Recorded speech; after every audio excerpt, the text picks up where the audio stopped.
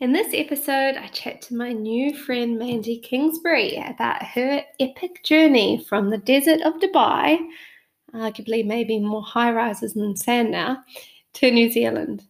Mandi has had a fabulous 25-year stint working in fashion as both a designer and stylist for, among others, the Dubai royal family. We chat about everything from celebrating Kiwi bus etiquette, grieving and letting go, and adapting to the flow and rhythm of a very different country to the one we've been living in. As always, the goal of this podcast is to normalize and humanize the challenges that come with repatriation, while also acknowledging and celebrating the gifts. I hope it makes you feel at home wherever you are in your transition. So grab a coffee, tea, or something stronger and join us. It's time to welcome my fabulous guest and returnee, Mandi Kingsbury. Thanks, Mandi. Yeah, thank you so much for being here and for generously sharing your epic journey home on this podcast. Thank you. Now, I'm playing with a bit of a new format to dive into these guest interviews come conversations, and Brené Brown is my inspo. So Brené starts by asking her guests a lovely expansive question, which is, tell us your story. And I thought I'd do a variation of that, which is, Mandi, tell us about your epic journey from New Zealand to the United Arab Emirates and back again. Absolutely. Wow.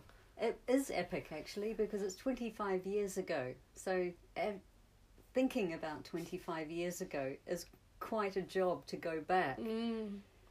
But what I can share is that I started this journey by going through design school, entering the world of wearable arts, winning the Supreme Award in the world of wearable arts, having my work seen in the Middle East, and asked to come over and work with them. So 25 years ago, I had to get a passport, I had to get on a plane and join this team that were designing for the royal families in Dubai. I didn't know where Dubai was. There was no Google. So I had to go to the public library in Wellington, find an image, and for me, visually, that's where I was flying off to. And it was the World Trade Center, which was the tallest building in the Middle East. And my visual reference was a tall white tower overlooking a roundabout surrounded by sand. And really that was a kind of just a token where I was going. And of course there was the murmur and a small acknowledgement that I would be designing for princesses and palaces and shakers and all where of that. Budgets are not a consideration. No consideration. Riches beyond your wildest imagination. Of course I was a designer, one of many, and was lucky enough to have part of that experience of designing for the families. Yeah, and from Dubai, what about the journey homewards? Yeah, well, that in so many ways was almost as exciting as deciding to go to Dubai, a place of absolute unknown riches and finds. In many ways, I felt in my heart that it was time for me to go, return home. I'd done my best work. I felt that I'd stretched as far as I could, and it was my time to actually look home and sign up to Mum and Dad and my sisters and this new life pattern of being slightly more responsible as a family member, because I had been away for 25 years and missed a lot of moments in the family. So that was playing on my heart, and I just thought, yeah, my time is to go. When COVID hit, it was like, do you repurpose yourself, try to use that word pivot, And I thought, well, I'll have to do that in New Zealand anyway. Why don't I just go? So I did that, and I booked a ticket on a whim very quickly, believing that that ticket would be actual. That ticket was cancelled. The second ticket was cancelled, and the third was delayed. Wow. So it took 5 months from the time that I actually chose to go home and got on my way. It takes, at least for me, it took a long time to come to the decision, and I can't imagine waiting and waiting and waiting, being so ready and having that delay. It was difficult. I'm the sort of person that I am quite an introvert, so I hadn't told many people that I had chosen to come home because I thought it would just destroy me to actually say goodbyes. I would rather ask for forgiveness later than actually go through the goodbyes in person. And knowing that these days were coming up, and then 2 days before I would be cancelled, and I'd have to start this whole pattern of kind of make believe and trying, and also buying more clothes because everything was in my container, and it was like every month there was a different weather pattern, so I'd need to kind of re-find myself in that mix. And it was just very, very interesting time. Of course, more time to love Dubai because I never fell out of love with Dubai, and that for me was an absolute blessing. And also my friends, so the friends that knew that I had chosen to go home, there was more special time with those guys. Of course. And just filling the gaps, because obviously I wasn't pitching for any jobs because I wouldn't be able to do it, not knowing whether I'd actually be on the next flight or not. So there was a lot of strange waiting time. In between worlds. I can only imagine the kind of incredible places and people and fashion that you must have experienced in those 25 years. Mind-boggling. I've mentioned a few times in earlier podcasts that the experience of repatriation and reverse culture shock is a really individual one, and depends on lots of different things like the duration spent away and difference of the host country to the home country, personality traits. For example, you're talking about introversion. So what was it like for you, Mandi, being back in New Zealand again? Actually, I was touched. I was really surprised at how the quarantine experience truly touched me. I felt like a superstar, having my food turn up at the door and, going out for a wander and a chit-chat. And it was awesome. Just finding everybody just bending over backwards to make sure that your stay was amazing. Then, at the end of quarantine, another standout moment for me, 5 buses came into quarantine hotel, 5 buses left. So when I boarded my bus to go back to where my flight arrived in Auckland, the bus pulled out of the quarantine hotel, and there was an elderly lady on a bench, and she was fiercely waving to every bus go past, and that really, really touched me too. It was just so sweet, and I thought, who are these people? This is wonderful, really, really wonderful. So you felt quite welcome as soon as you sort of stepped off the plane? Definitely. Till today, I hope it doesn't change. I'm loving it. I'm really enjoying being home.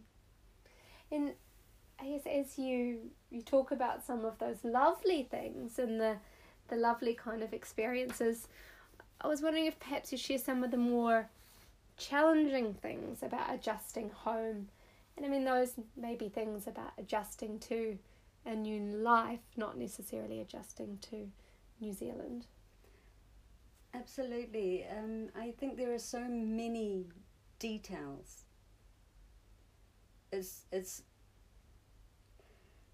It catches you all the time because you just don't know where you're going to fall into the hole. And then you're in the hole and you're thinking, that was unexpected and surprising. And you get out of the hole and you think, well, silly me. Why did that happen? What a plonker. You know, everybody else in New Zealand knows that it works that way. What's going on with you? You know, it's so simple things that have completely been erased by the time that you've been away. Can you give us an example? Oh my goodness, what would be a good one? Have we talked about anything?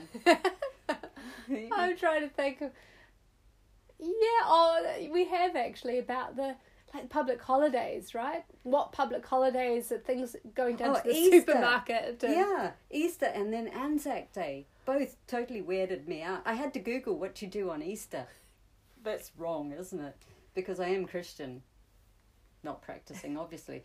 But that was quite strange because obviously Googling when does that Easter egg arrive, and that didn't really give me a lot of answers. But this whole weekend that kept going, like Anzac Day, and then I couldn't work out why on the Saturday the supermarket was closed, because everybody was saying Anzac Day doesn't really, you know, it's not such a big deal. A lot of shops are open and everything, so why is the supermarket closed? It's all those quirks, isn't it? And I'm wondering, one thing I experienced was the sheer admin of things. It's like, wow, there's just so much admin to get your life back online again. Terribly. People don't see that. They don't. I think people think that you've just returned home from holiday and there's no admin to sort out your life and to settle back in or finish off jobs and your former career. That doesn't exist. So sitting and doing phone calls to Dubai 3 a.m. in the morning doesn't exist for these guys. They think, oh, you're in New Zealand, you're back. You know, you must have had a great time, and your life is forwarding. You know, you're on top gear to go into the next pattern. Whereas this admin is massive, absolutely massive. And settling in here, getting a bank account, getting the right bits and pieces, making sure everything is checked off, for sure. I found it was not just the admin either. It was, well, especially when it came to wrapping up admin in Sri Lanka, I felt like there was still like mourning and sadness, and the closing up of things was quite emotive. Yeah, definitely. Yeah. I think Dubai for me, I did feel that I was torn because I had invested in Dubai and I was one of the early expats that had helped to really be a part of something that was growing in the fashion environment. And of course, you know, those early pioneers of fashion, like my former employers, they had already left. I was probably one of the, you know, the later generation of designers that were still existing, but there was a huge element of loss and feeling like there was that mourning that I had to go through. And I believe there's, you know, in the first few months back, it's like death in many ways, and people don't see that you are mourning what you've given up on. And whether it's giving up on is probably not a fair way to say it, but I think that's how I felt, that I'd actually given so much energy and it didn't fit me anymore. And it was for other people now, and for their time to have those amazing experiences that I had. But it wasn't for me to continue. And so I guess that was a sense of loss, for sure. And that echoes what I remind myself and others around. Even if it's a choice, even if we're doing it because we want to, that doesn't mean that we're not allowed to feel pain, pain and sadness and confusion, and we're still allowed to. We're still human. I think the first week I got here, there was talk of this UAE life passport kind of thing. So that kind of hit press, and of course, getting to New Zealand, people were saying, "Oh my goodness, you know, 25 years, and you came home, and now they're giving these lifetime visas," and I'm like, don't start, because you have to be some kind of huge business. What's the word? Tycoon, or to be able to be entitled one of those. It's not like Mandi on the street is going to get an everlasting visa to Dubai.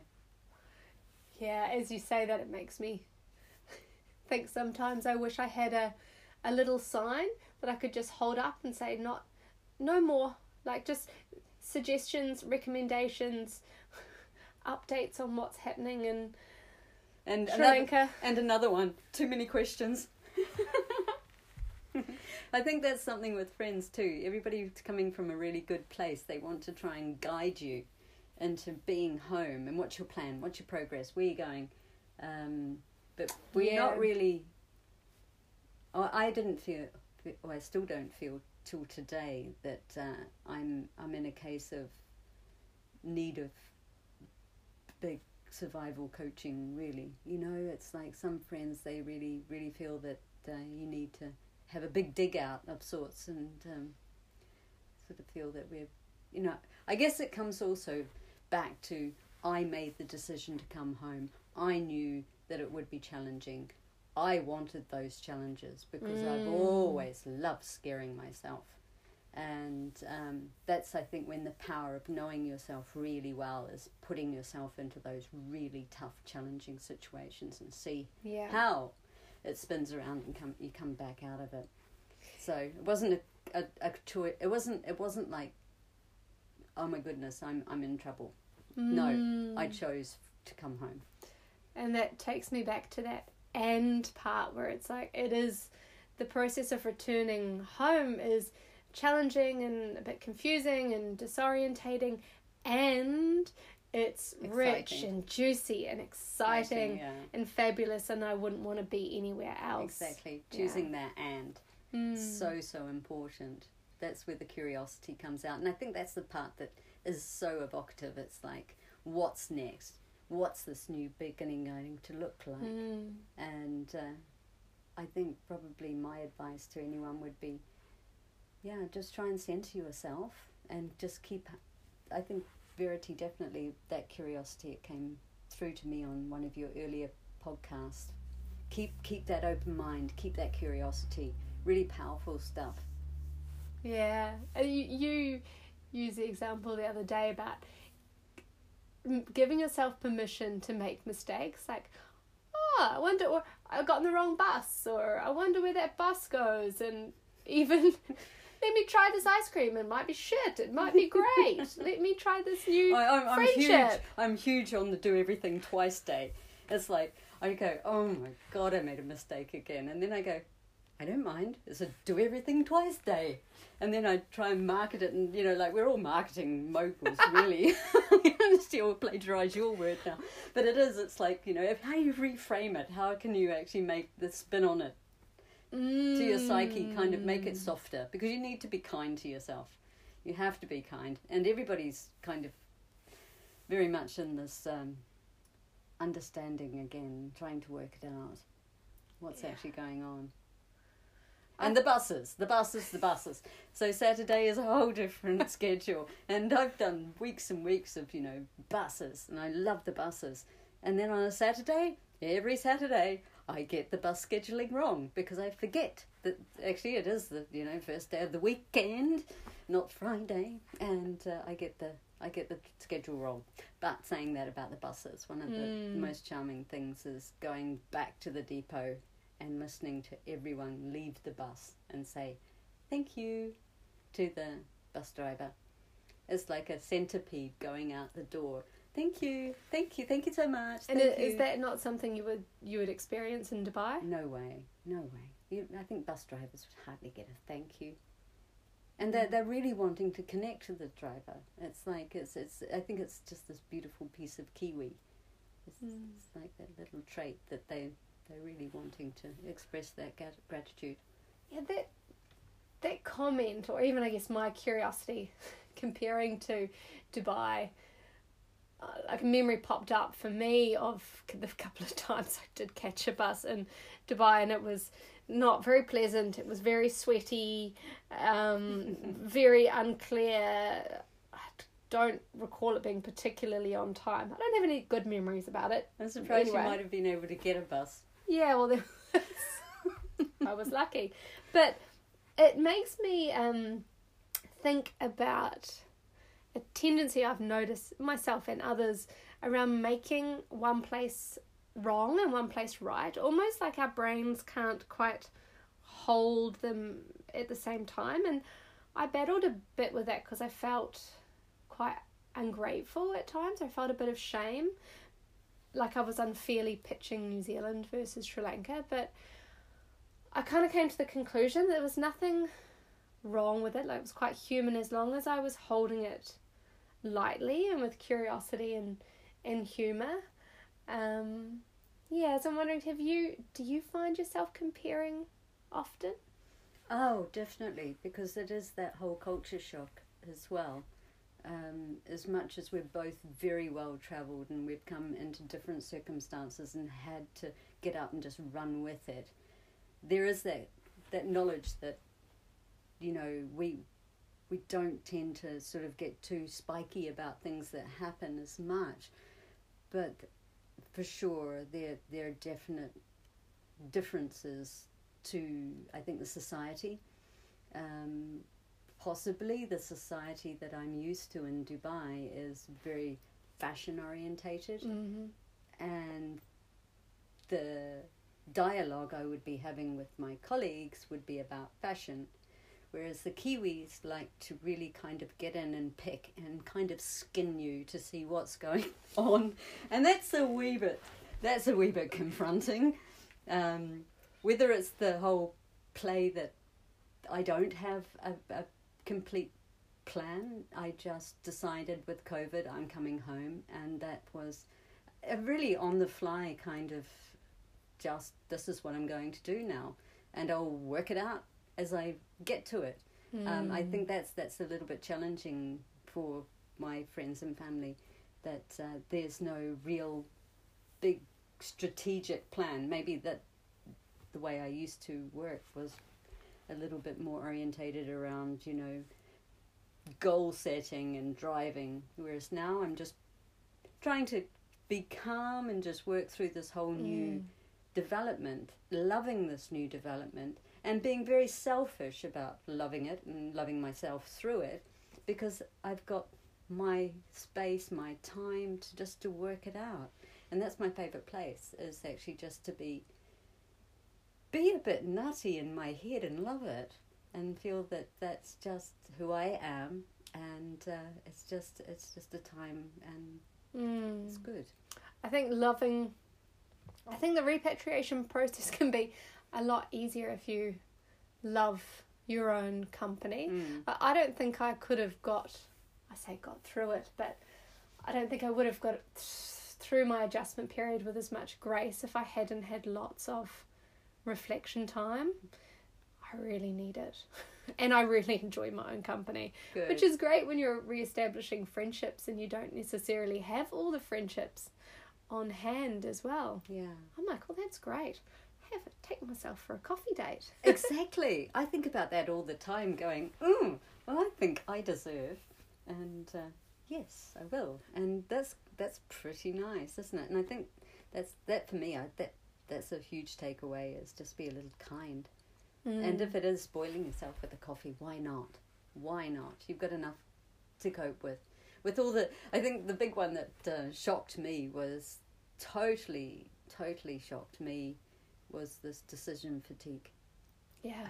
Totally unexpected. And I was doing things, and I was doing things twice, and then I was having to call people saying, I'm really sorry, I changed my mind on that, and then having to backtrack, and, you know, back forwards. But I think it was also because I didn't understand the landscape well enough, and I was making big decisions early in my old way that I would just burn into something. And then, because the landscape was altering and I was getting used to different things, it would work out to be something that was just totally inappropriate. And I'd go, oh, damn, I don't want to be doing that. Yeah. And then have to restart. And, That's a really good share and lesson around using... I kind of use... I don't know if this like this for you, but it was almost like I was using Sri Lanka operating system in New Zealand, and I was like, no, you can't use that operating system here. So you were kind of going on Dubai time and speed and ambition and grab, and being effective and being just, you know, interactive and just go. And I'm totally winding up and crawling up walls going, why is it taking so long? You know, it doesn't have to be that hard. Well, the share you've just offered brings me to an analogy you shared around the smorgasbord. So, but maybe if you share a little bit of that and how that relates to overwhelm and to possibilities. Well, that is what it is, isn't it? It's like also having that excitement, and people are excited that you're back and offering so much.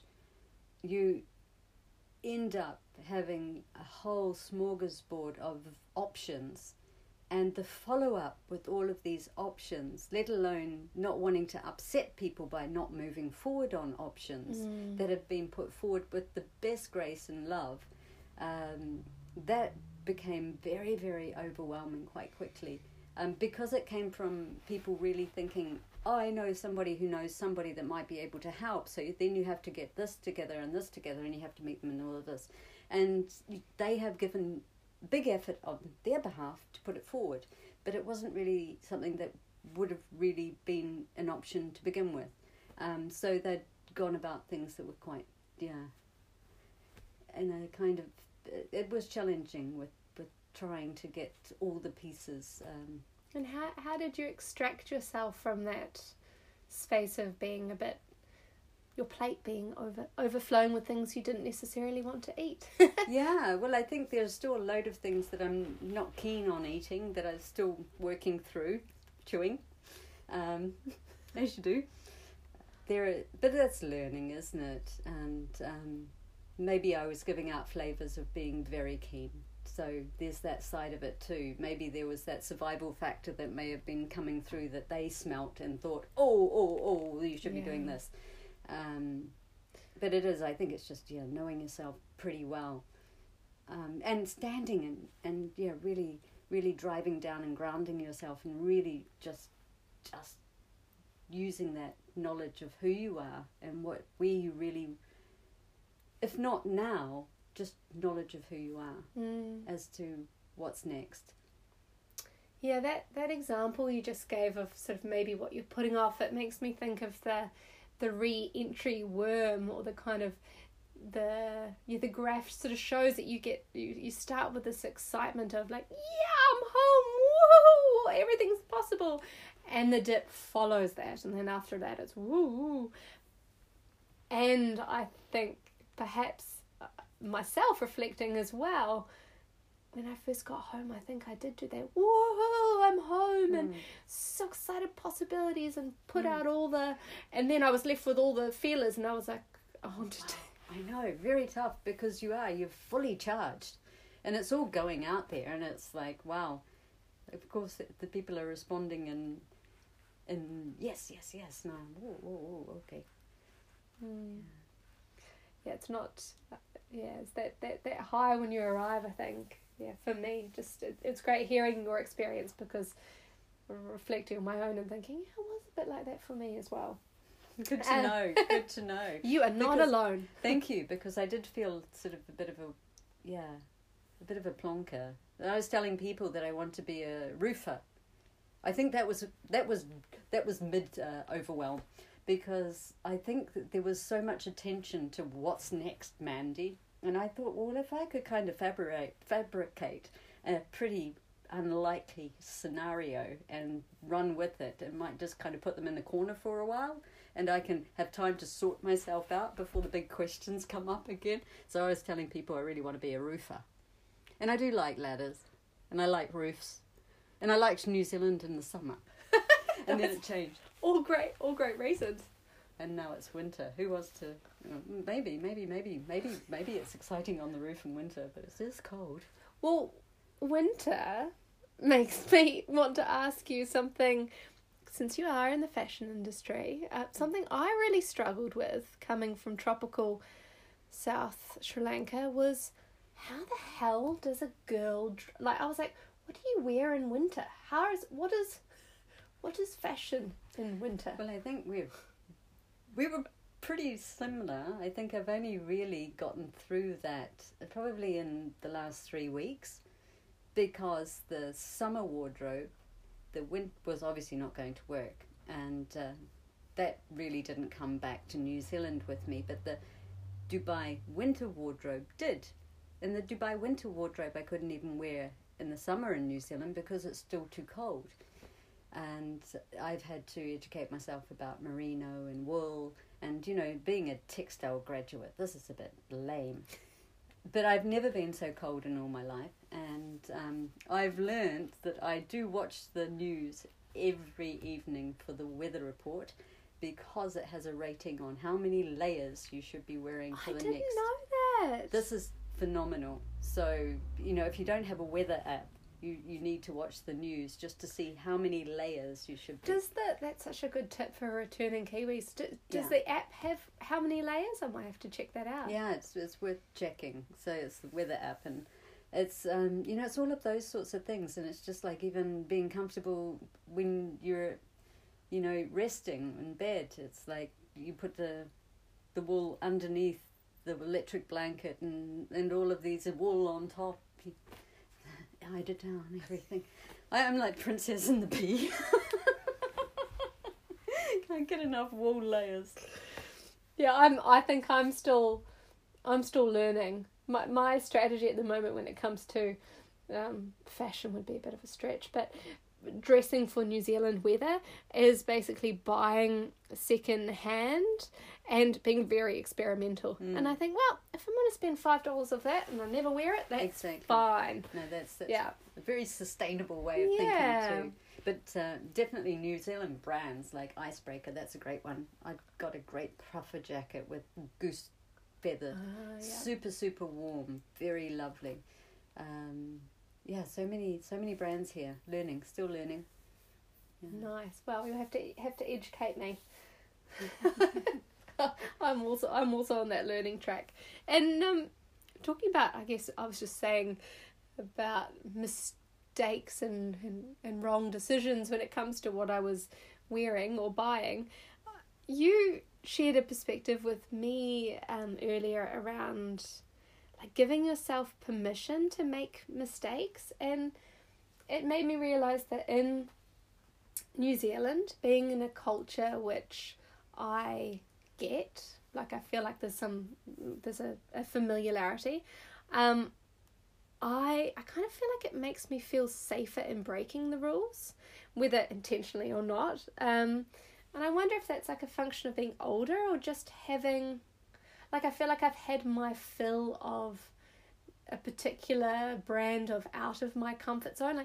I don't want to live in a country anymore where you have constantly figuring it out. Yeah, where bribes are normal, or where the rules change at a moment's notice. And I'm kind of, I feel quite, I guess you could say, psychologically safe here. I feel like I've got more room to move because the kind of, the culture, or I guess just the political landscape and everything feels quite I think for me, I was slightly the opposite, because I always loved Dubai for my sense, this is how I would kind of try and visualize it for the listener, is kind of going along very unstably on one jet ski and kind of doing your best to stay upright and to be behind the jet boat and to just be trying to stay afloat, upright, and cranking it forward.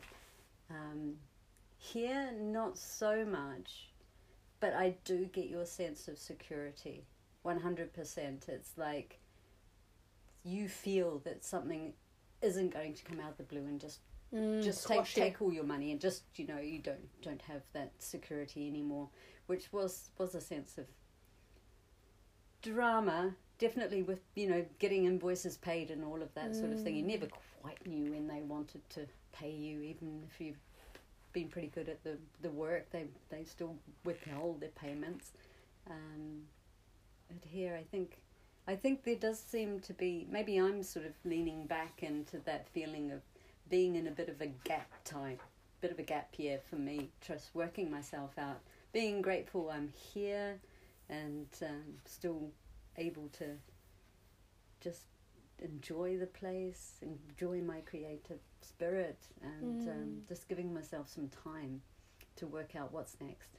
Yeah, and that's probably a really good lead into a question around your definition of well-being. And I kind of had a go at this question myself, because I was like, well, how do I explain what well-being is for me? And my work in progress is, it's understanding, listening, and then acting on my needs. Like, it's when, and it's also, I know when I'm not in well-being, when I'm at war with myself. Is that because you don't have the 360 vision of where you're going? Is that when you start to war yourself? Yeah, I think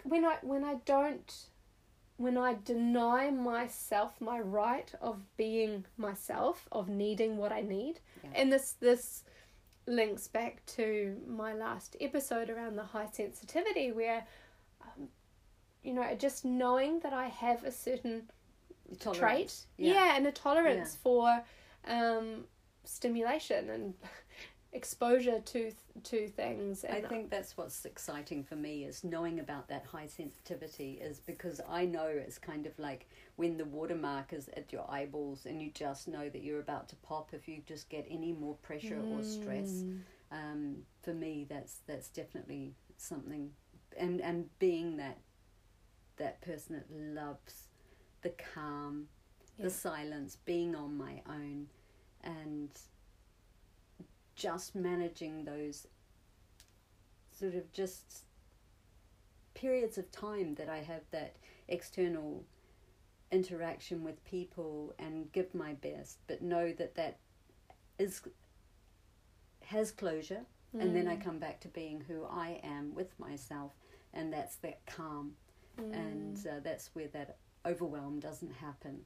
So it's also about, just having the boundaries as to knowing how to share your time, your energy, and to know how much you can take on without being depleted.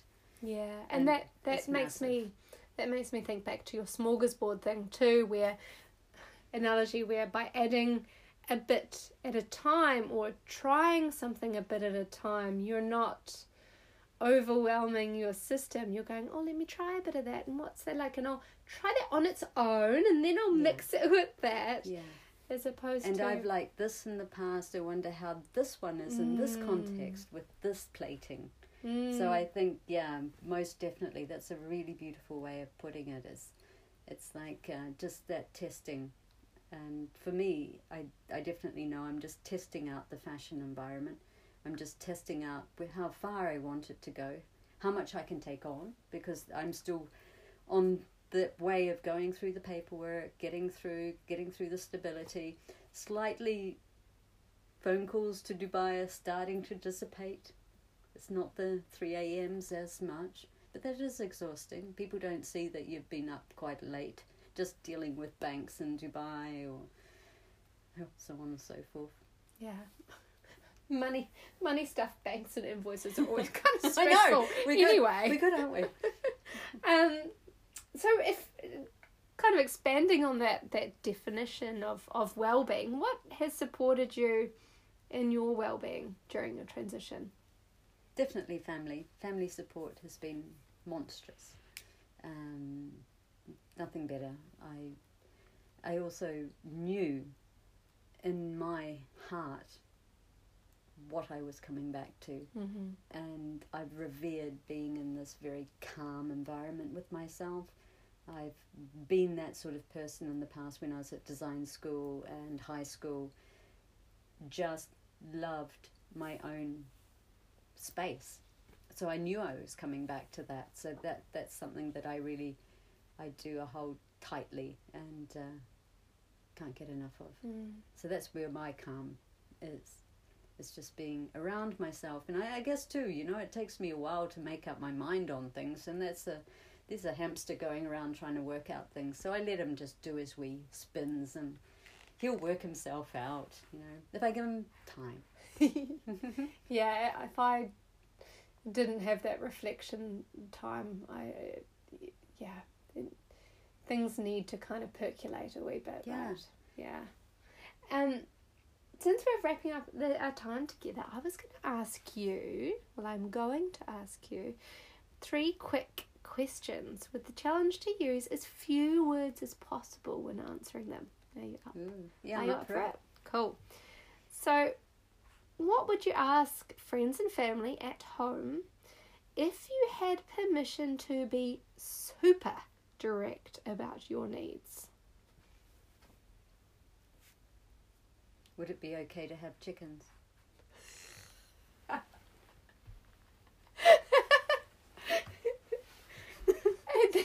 That's a really good question. Mine would be, I don't have a plan. Stop asking. What's the plan? So what's the plan? Yeah. I don't have a plan. The plan, I think you said this the other day, the plan is to have no plan. Yeah, exactly. Yeah. Repatriation is, in 3 words.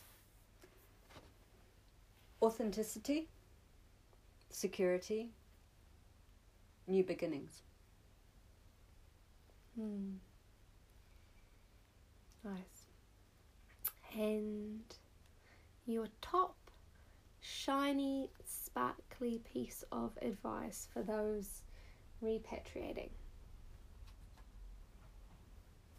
Take your time. And it's just don't rush. I think take your time. If you really look into that, that's self-honour as well. Don't be forced into making decisions that aren't something that you want to move forward on. Just take your time about everything that's out there. Yeah. And enjoy everything that's around. You know, fantasize, or maybe it's Auckland I need to go to, or maybe Invercargill. You know, take your time and bash it around and think, well, maybe it's just crazy, but work it out, work it through. Is it right? Is it wrong? There is time to do that. Yeah, time is on our side. Yeah. And that, hearing you say that, makes me think of this idea of not letting people should on you. You know, take your shoulds and take them somewhere else, please. Yeah. Thank you, Mandi. Thank you, Verity. Yeah, thank you for sharing your story with us and for helping normalise and humanise this wild and wonderful and often misunderstood experience of returning home. It's a good journey. Yeah. To be continued.